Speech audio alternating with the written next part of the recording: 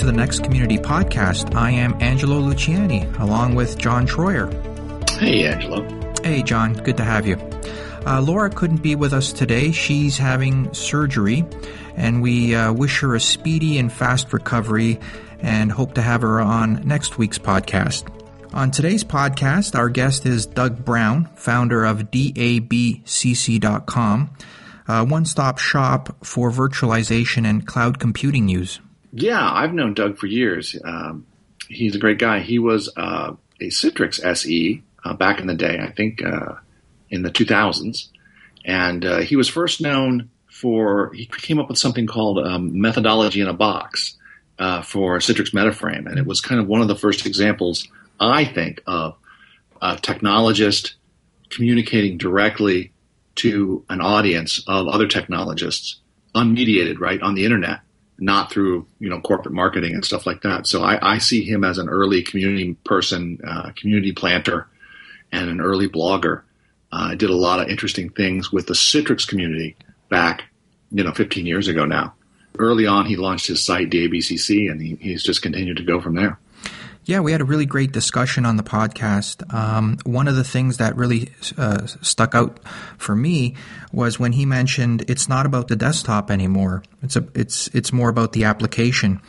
That is true, because now the desktop can be almost anything. I mean, it could be your iPhone, it could be your tablet. So yeah, that really resonated with me. We didn't really talk about this in the podcast, but I think it's a little bit ironic that I think we finally are here in the year of VDI, right? The running joke of our industry for the past, 5 or 10 years. Yeah. But it doesn't matter now. It is the year of VDI, and nobody cares because I now have 5 devices, and I really don't want a Windows desktop on all 5 devices. I just want an app. So. Right. Yeah. So with that, let's jump right into the interview. Welcome to the Next Community Podcast. Today with us, we have a gentleman that's no stranger to podcasts. We have Doug Brown from DABCC.com. Doug, welcome to the show. Hey, thank you so much for having me. This is a total flip on reality for me. I'm going to be a guest for once. Although I've been a guest a couple times, you get to hear me talk versus me ask the question, which I look forward to. Yeah, it's great. I listened to the couple shows you had with Andre talking about end-user computing, so it's great to have you on. Why don't you just give the audience or the listeners what you've been up to? Wow, I've been up to the same thing for a long time, and that is sharing information. So my main goal in life has always been, since January of 99 when I brought up the ABCC, is to find great stuff and share it with all you guys so that you don't have to go find it yourself. I have a cool little project in the works that I wish I could talk about. I want to go with a blast, so that'll be a couple weeks from now. But otherwise, just doing the same old. Loving this industry, what changes, and I guess we'll talk about those. I think over the course of time, it's hard not to do a search online and hit the website. Do you actually read all those articles? Because there's a ton of information on there. Yeah, that's a great question. I always say I read more articles than probably anyone else out there. I must confess I don't read them all through. Some of them I read the headline. And some of them I start reading and I get bored. And some of them I read the entire thing. So it's a little bit of everything. Yeah, there's quite a bit there. I do enjoy it, though. One of the reasons having you on, you obviously kind of have your hands into all areas of virtualization and the data center. We wanted to kind of get your take on, as companies shift from more traditional models and kind of go into convergence and hyperconvergence, what are you seeing out there in the real world? In the sense of what? Of migration or understanding or thinking about hyperconvergence? Businesses accepting the idea and then proceeding with it. I think that we're sitting in March of 2015 now. So hyperconvergence, I hate the whole year of, and I think we'll talk about the year of later on. I threw out something about, or maybe it was Steve Kaplan that threw out the year of hyperconvergence. And I think that in many ways 2014 was that, where people were starting to understand the benefits of it, right? Where before it was this sort of magical thing out there that, just like anything that people don't necessarily understand or get, right? It's truly a disruptive technology. In fact, when Steve Kaplan first introduced me to it about 3 years ago, I looked at it and said, well, I don't get it. And now I'm on board as much as anybody. So I think that's what we're seeing is this understanding of it. And then how can we fit this in? And we're seeing that both from the enterprise And we're definitely seeing that from the vendor community out there, right? You're seeing everybody jump on board where at first they're like, oh, yeah, hyperconvergence, this, whatever, right? Now you see Citrix doing something. VMware has their Evo Rail, NetApp. Every time I turn around, it's somebody else jumping on board. People are starting to get the idea and the benefits of that idea, which are great. I think I would spend a lot of time early on, like 2 years ago, kind of every meeting going storage, compute, hypervisor, and just keep on banging that drum. But yeah, now you're kind of going up the stack and you get to talk about other things, which is totally great. It's amazing. I was in, when was this? It was in November. I was in Sweden. And I chatted because I love what you guys do. I love the idea of hyperconvergence, and I think it's about time that we do this with the data center, right? Everything else is changing. Let's change our hardware also. Let's change how we build and architect data centers. And I was blown away, and I had heard this prior, that the Nordics did not necessarily understand or get this yet, which surprised me because they're usually way ahead of the curve on anything, especially technology. But it was still an education piece. And once you do educate them on it, or anyone on it, they just like, wait a second, you can actually do this. And it's like, yes, it's here today. There's still education needed in the market. You guys have done a great job. And what's neat is the technology works. The Nordics piece is interesting because it's a good segue into the next topic, because if I ever go to a Citrix Synergy event, there's quite the wealth of Nordics at those events. They're very into desktop virtualization. What do you see as major differences as architecting a virtual desktop solution now maybe versus 10 years ago? Oh, well, that's huge. 10 years ago, the world was completely different than it is today, right? In fact, I'm 44 years old. If you look at my life in IT, when I started, there was no such thing as a PC. My father was a mainframe guy, and he gave me a TRS-80 Model 1 in 1977, right? So PC hadn't even been born by then. I've had the privilege and luxury of watching this entire industry grow, and I jumped into it as a profession in the mid-90s and started with Citrix in early, started playing with Citrix technology, deploying Citrix technology in the mid-90s, and then working for Citrix. And I left Citrix about 11 years ago. So your question is 10 years ago. So 10, 11 years ago, Citrix had one product. It was called MetaFrame, and they deployed, it was server-based computing, right? The whole world has changed. Back then you had just a desktop and maybe some sort of device that you could hit mobile or wirelessly. CDPD had come out, CDMA had come out. But for the most part, the IT owned the data or owned the desktop. IT owned the user. The user was given a laptop, right? The Apple was nowhere to be found 10 years ago, and today Apple rules the roost.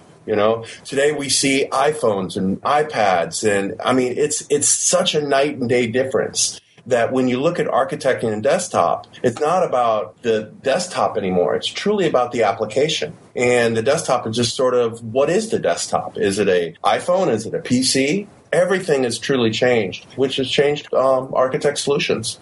And now you also have wearables on the next wave. I mean, how's that going to play out? That's a whole different thing, Well, first of all, is how do these wearables actually interact with our data center, right, or with our environments? Are they just pulling information, or are they pushing information? When you start pushing information, that's when we start running into issues with security and things like that. So yeah, I mean that's a whole new world. Everything has changed, and like I said, it's about the application nowadays, be that a mobile app or a desktop app. And it's about the user. And the user has really defined that, the whole idea of consumerization of IT, right? Where 10 years ago, you talk about consumerization of IT and people would laugh at you. Now, we're in control, not the end users. And that's the biggest shift that I've seen in the past 10 years. Well, Doug, do you think it's safe to say that 10 years ago, deploying desktops or virtual desktops or even server-based computing was kind of tricky, kind of expensive, dependent on protocols and connectivity, and a little bit, you had to have a very definite use case and reason to be doing it. And now 10 years later, I'd say a lot of those risks have been reduced. Completely. Back then, bandwidth was an issue, although that was one of the benefits too, right? You could deploy Citrix on top of a 14.4 modem. Worked just great. And I wouldn't say worked great, but it worked a heck of a lot better than any other option you had for remote work. And that's what it was back then. It was remote work. So yeah, because of the changes in technology, like you mentioned, everything, that definitely helps us. It reduces the cost and things like hyperconvergence is huge, and we can get into that, how that fits into VDI. We can give a better user experience than we could 10 years ago. And if you ask me why has anything ever failed, or why has there been a negative opinion of maybe remoting type of technologies, it comes from the user. It's that user experience. And over the 10 years, because of bandwidth, because of technology, from data center hardware to software, to just the remoting technology, Citrix, VMware, Microsoft, Dell, what have you, it's all 10 years better. I think you server-based computing guys versus the server folks. The server-based computing people coming from Citrix, I think, were always better at putting the user first. We had no choice. You got the complaints. The VMware people got to sit in the data center and be a little bit smug, but you all were on the front lines. Yeah, we had no choice. Back then, you hear the word Citrix sucks, right? And you still hear it today. Citrix sucks, or VMware sucks. Let's say if it's VMware Horizon View, right? And why? Because the name. In fact, we always joked when I was at Citrix is take the name off the splash screen. Put Microsoft there, right? Take the name off the splash screen, because I used my mother as an analogy in all those years because she worked for Wells Fargo and was a Citrix user. And she had really had no clue what Citrix was until I told her I was leaving Iowa to move to California. And then she figured it out real quick that I have Citrix running on my machine, right? She goes, oh, that's the stuff that always gives me trouble. And it's like, no, it had nothing to do with Citrix. But you put the name there, and we were definitely forced to deal with the end user, because the desktop is about the end user. What's interesting is in the data center, we always lived in the server guys, they live in the data center. They don't deal with end users. They deal with storage and routers and switches and everything that communicates with itself, right? You truly live in a closet. The desktop people, they live on the front edge. And when we move the desktop to the back end, now we bring that front edge into the back end. So you can ignore them, but they just get louder and louder. I think anything where the desktop is touching becomes the entry point of yelling, I guess. Yeah.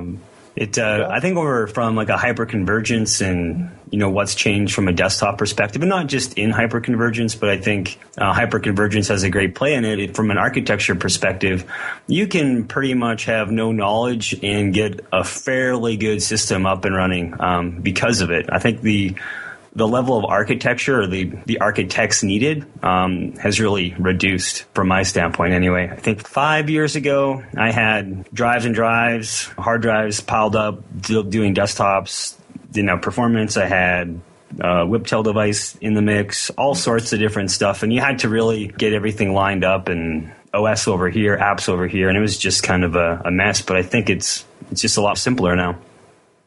Hyperconvergence is a beautiful, beautiful thing. It really is. I watched a great video from the Nutanix CEO talking about the iPhone analogy and compare that to hyperconvergence in the data center, right? Where he's looking at, before we had all these different devices and we had to manage all these devices, we had to bring all these devices with us. And in return, there was a lot of cost and everything else, and user experience, because you're flipping between devices or what have you, right? Maybe they don't all work together. Now with hyperconvergence within the data center, we're able to take all these different pieces, storage in the server, and bring those together.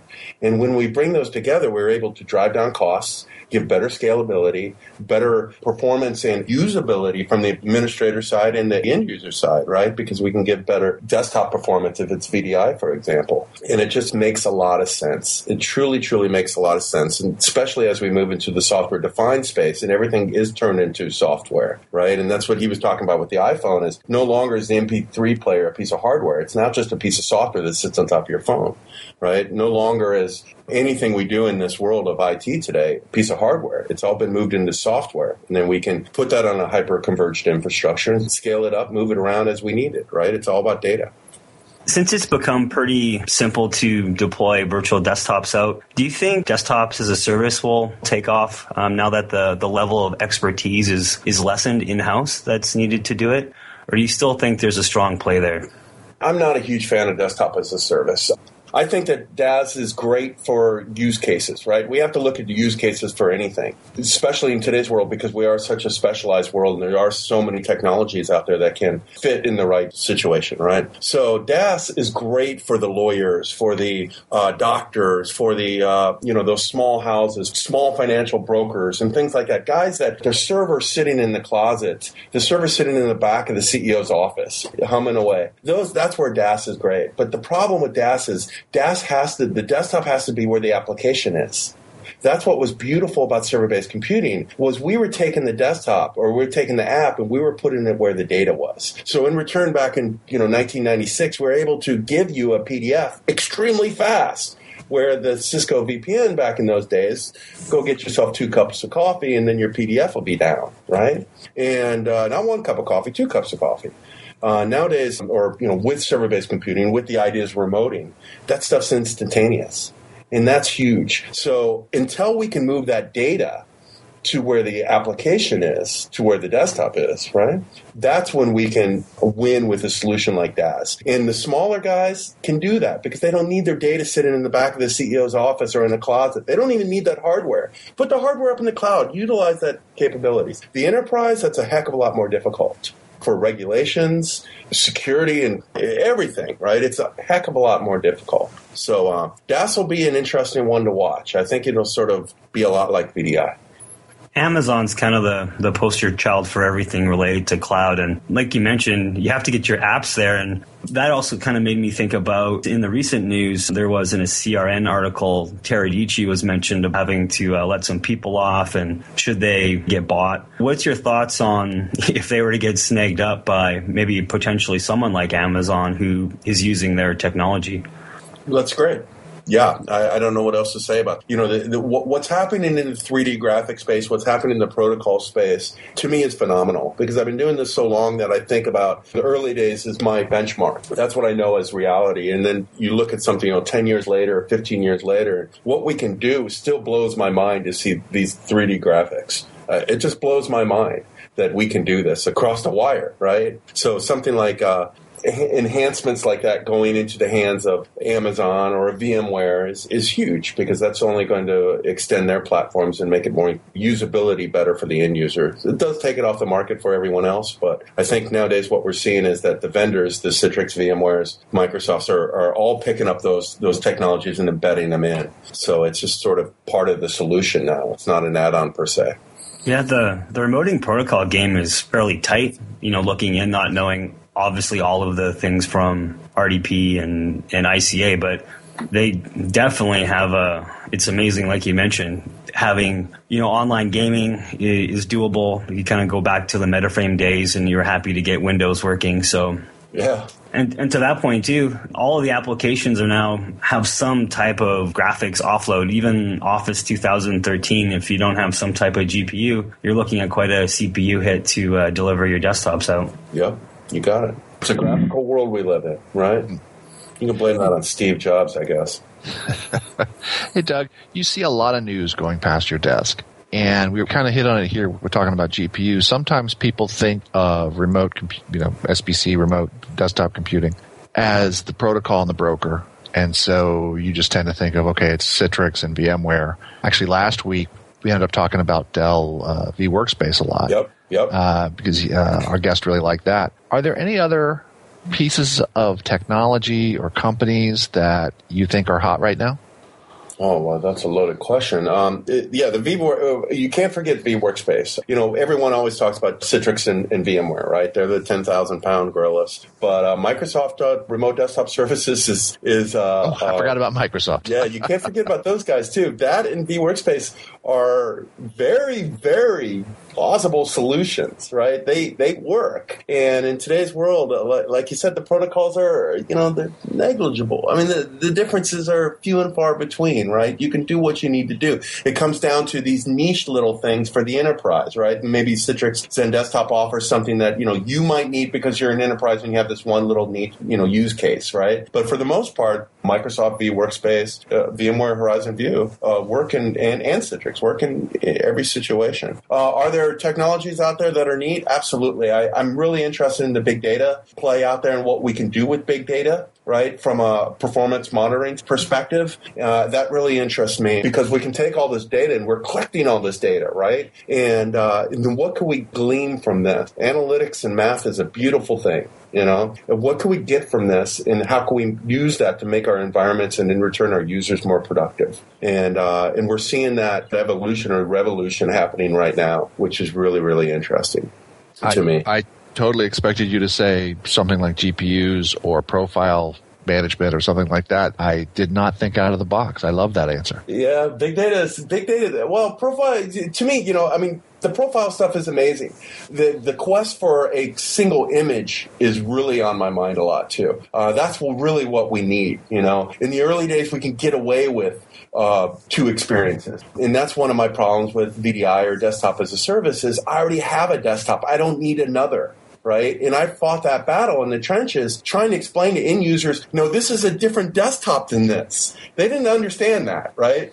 And you sit there and you talk to them for 10 minutes. No, this is running here and you just want to pull your hair out. So, the technology around single image management, from what VMware is doing with the App Volumes, the Cloud Volumes acquisition, to FS Logics, to Liquidware Labs, what have you, that space is definitely interesting to me. AppSense, our Res software, the automation Res software is doing phenomenal, just phenomenal. So it's all, that stuff is neat. But to me, that's also, it's been around a long time, where the big data is, man, that is what big data has the ability to change the world, right? From healthcare to IT. It's huge. I'm convinced it's just used to make me buy more things from Google and Amazon, but... Well, what's really interesting is I have two girls, and they're both really big into American Girl doll, which is the biggest racket ever, but I won't digress there. And my mother and my father both received American Girl doll catalogs. How did they receive American Girl doll catalogs? How? They're not on any mailing list with us, but somehow through big data, through the analytics, through connecting the dots, American Girl doll was able to realize that Doug Brown's kids, their grandparents are these people. Let's send them catalogs because they're going to buy this stuff for the kids. Amazing. Wow. And that's big data for you from the shopping perspective, definitely. But that's the power, is able to connect those dots that we're unable to connect by ourselves, just by looking at the data, which has never been the case, right? You can always look at the data and see the trends. Right, you can see that this is looking at an issue with a dropped connection. Oh, well, this is the problem. Why can't the computer figure this out? Where now with big data, we're switching to the point where the computer can see things we can't see. And that's huge. That is really, really huge and exponentially huge, right? Order of magnitude, as I like to say. Powerful.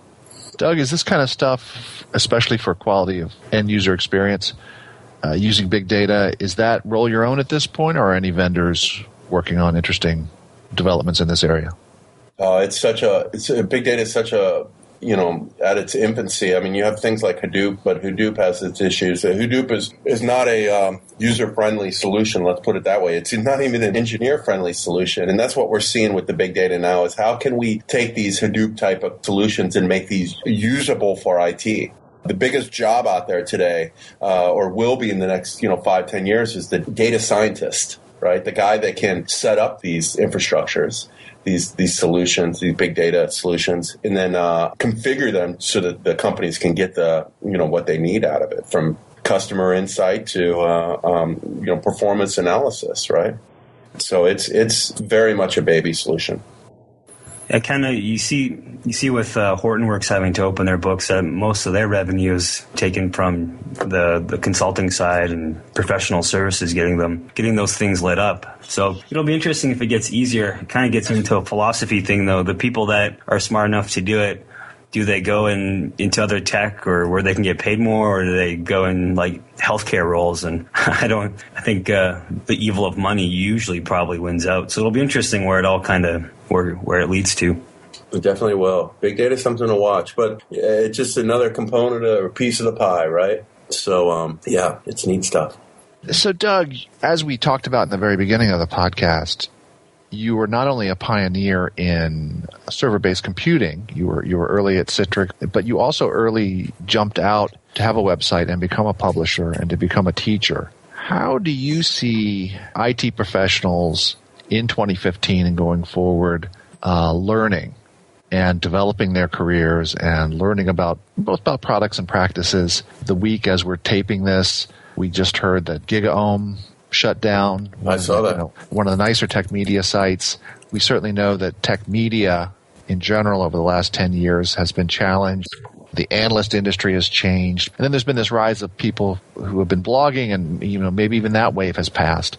So how are you looking to educate IT pros, and how do you see IT pros, just getting the information they need to survive in their careers going forward? That's a really interesting question. And that really dates back to why I built the ABCC.com. And then the changes in that past, 16 years. I built it in January 1999, and I stood it up for two reasons. One, I wanted to learn Option Pack, good old IIS. And two, I wanted to share information with the guys I was working with because of the fact that they were always coming to me saying, hey, do you have this CD? Hey, do you have this document? Hey, you know where this is? Because I was the keeper of everything. I had the biggest bag in those days, right? And that's when you carried a bag everywhere. So there was no information. So I stood up a site to share information. Today, it's completely 100% different, 180 degrees. Now we have too much information. Everyone's a blogger. Everyone tweets. Everyone, from people, from the engineers to the companies, right?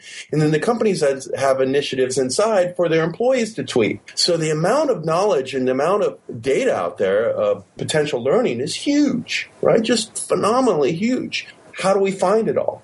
And I think that's what I'm trying to work on right now is sort of like Google's here to organize the world's information. We need someone to organize the niche information, right? And that's what I'm trying to tackle right now. And hopefully you'll see something cool out of me in the next few weeks or next month probably. But I think that's one of the biggest areas is finding the information. And that's always been DABCC's goal is to, give you the information you need. But it's all out there, it's all out there. There's a lot of it. Does that answer your question in a way? Sure. I think the curation problem is the big one of our age. I don't think blogging's going away, though. Yeah, I guess for a while we thought, well, maybe blogging is going to take the place of tech media. That's certainly not the case, I guess, anymore. I do see plenty of people blogging still in our little, like you say, in our little niche, in our vertical. Sure. And it certainly helps. I see over and over again. It helps their careers. It helps them learn more. I mean, the old saws about you learn by teaching, you learn by doing. You learn by teaching and writing. Certainly, I see that. But those who do, and those who can't write. But no, that's not always the case. That's definitely not the case from the people I read their blog articles. They can do and write. Yeah, I don't think tech journalism is going away. The world is changing, and they have to figure out how to make money off of it, right? And the days of the big newsrooms are over with. It's just not the money. The money's not there anymore, right? And we see that all the time of the changing of industries. And the smart guys get it, and they do it. The big guys drag their feet because they don't want to kill their cash cow. And they end up dying off, right? Barnes & Noble's no longer is not the biggest bookstore in the world. Amazon is. Why? Because they didn't want to kill the cash cow. So I see that with tech media, but you're seeing a lot of very successful ones out there too. I also think the world is changing from big corporations in many types of spaces to smaller, more niche corporations. You can see this, for example, in the magazine space, right? The magazines that are still in bookstores are the niche magazines, and the bigger ones are dying off. There's still money to be made out there, definitely. Do you have any preference on when you're kind of picking your articles versus, getting something from a corporate website versus someone who's maybe classified as independent? Well, I would always prefer something from, I prefer something well written, right? If it's a good article, it's a good article, it's a good article. If it can teach someone something or point them or change their mind, it's a good article. And that's what I don't care where it comes from, as long as it's something that's quality for that end user or for that, the reader. I do put a lot of creed in what vendors are doing because that's their message, and we want to be in the know of what the vendor's saying because the vendor's controlling things in many ways. That we can spot where they're going through this, right? And then we can plan for that. So it's important not just to read the independent stuff, but also read what the vendors are doing because they're telling us a lot. Sometimes, straightforward and sometimes sort of through the cracks. So I think you need to be well-rounded, and to be well-rounded, you want a little bit of everything, right? Yeah, that's a good point. Well, Doug, thanks for joining us today. Before we end, maybe just, let everyone know where they can get a hold of you. I know you've been doing a slew of podcasts around monitoring lately. Let us know where we can find out what you're up to. Yeah, I'm on www.dabcc.com. You can also email me directly if you ever want to email me. I'll throw my email out there. It's everywhere. So dbrown@dabcc.com to email me directly, or Twitter, Douglas A. Brown. I love tweeting. Usually have a good discussion, or as I like to say, let's light up Twitter and argue about something, which is always fun. And I do that at nighttime, sit around in my office and fire up the crowd out there. That's always fun. Sometimes I do. Sometimes the things I tweet I don't actually believe. I just want to see what other people do. You can learn a lot from a person by poking them. How do they react? Do they believe what they're saying, or are they pushing something, right? And I'm looking for the people, I'm looking for the conversations where people are fanatical about it. I love a good conversation. It's like the Google guys. I remember reading about the foundation of Google, and when Larry and Sergey met each other, they hated each other. They argued with each other. But that created such a bond between them because they were able to communicate, or they were able to grow and communicate and debate. And out of it came Google. And that's what I'm really, really, really love. So. With 140 characters, it's pretty easy to get stuff go sideways on Twitter. So, oh man, and I'm so long-winded too. It's so difficult for me. I am probably the most misunderstood person you'll ever meet. I'm a very, very easygoing, relaxed person, but I like to fire people up and then take a step back and watch. You've heard it here first. Doug likes to push buttons, folks. Well, they all know that. So, if you follow me on Twitter, you know that. Thanks for joining us today. Look forward to seeing your late night, evening Twitter propaganda. So thanks, and we'll see you online. Hey, thank you so much for having me on. This is fun, and definitely. I love what you guys are doing. I just can't wait to watch and read new Nutanix news, because this is cutting edge, and this is the future. It's just absolutely wonderful. So, what a great time to be in IT, right? It's exciting. Definitely excited. Thank you so much. All right. Thank you. Thanks, everyone. Thanks for listening. Don't forget to follow Nutanix on Twitter for the latest news and announcements. Subscribe in iTunes, Stitcher, or SoundCloud. And if you're so inclined, please review or rate us on iTunes. If you're interested in being a guest on the podcast or have a topic idea, let us know at community@nutanix.com. I'm Angelo Luciani. And I'm John Mark Troyer. See you next time.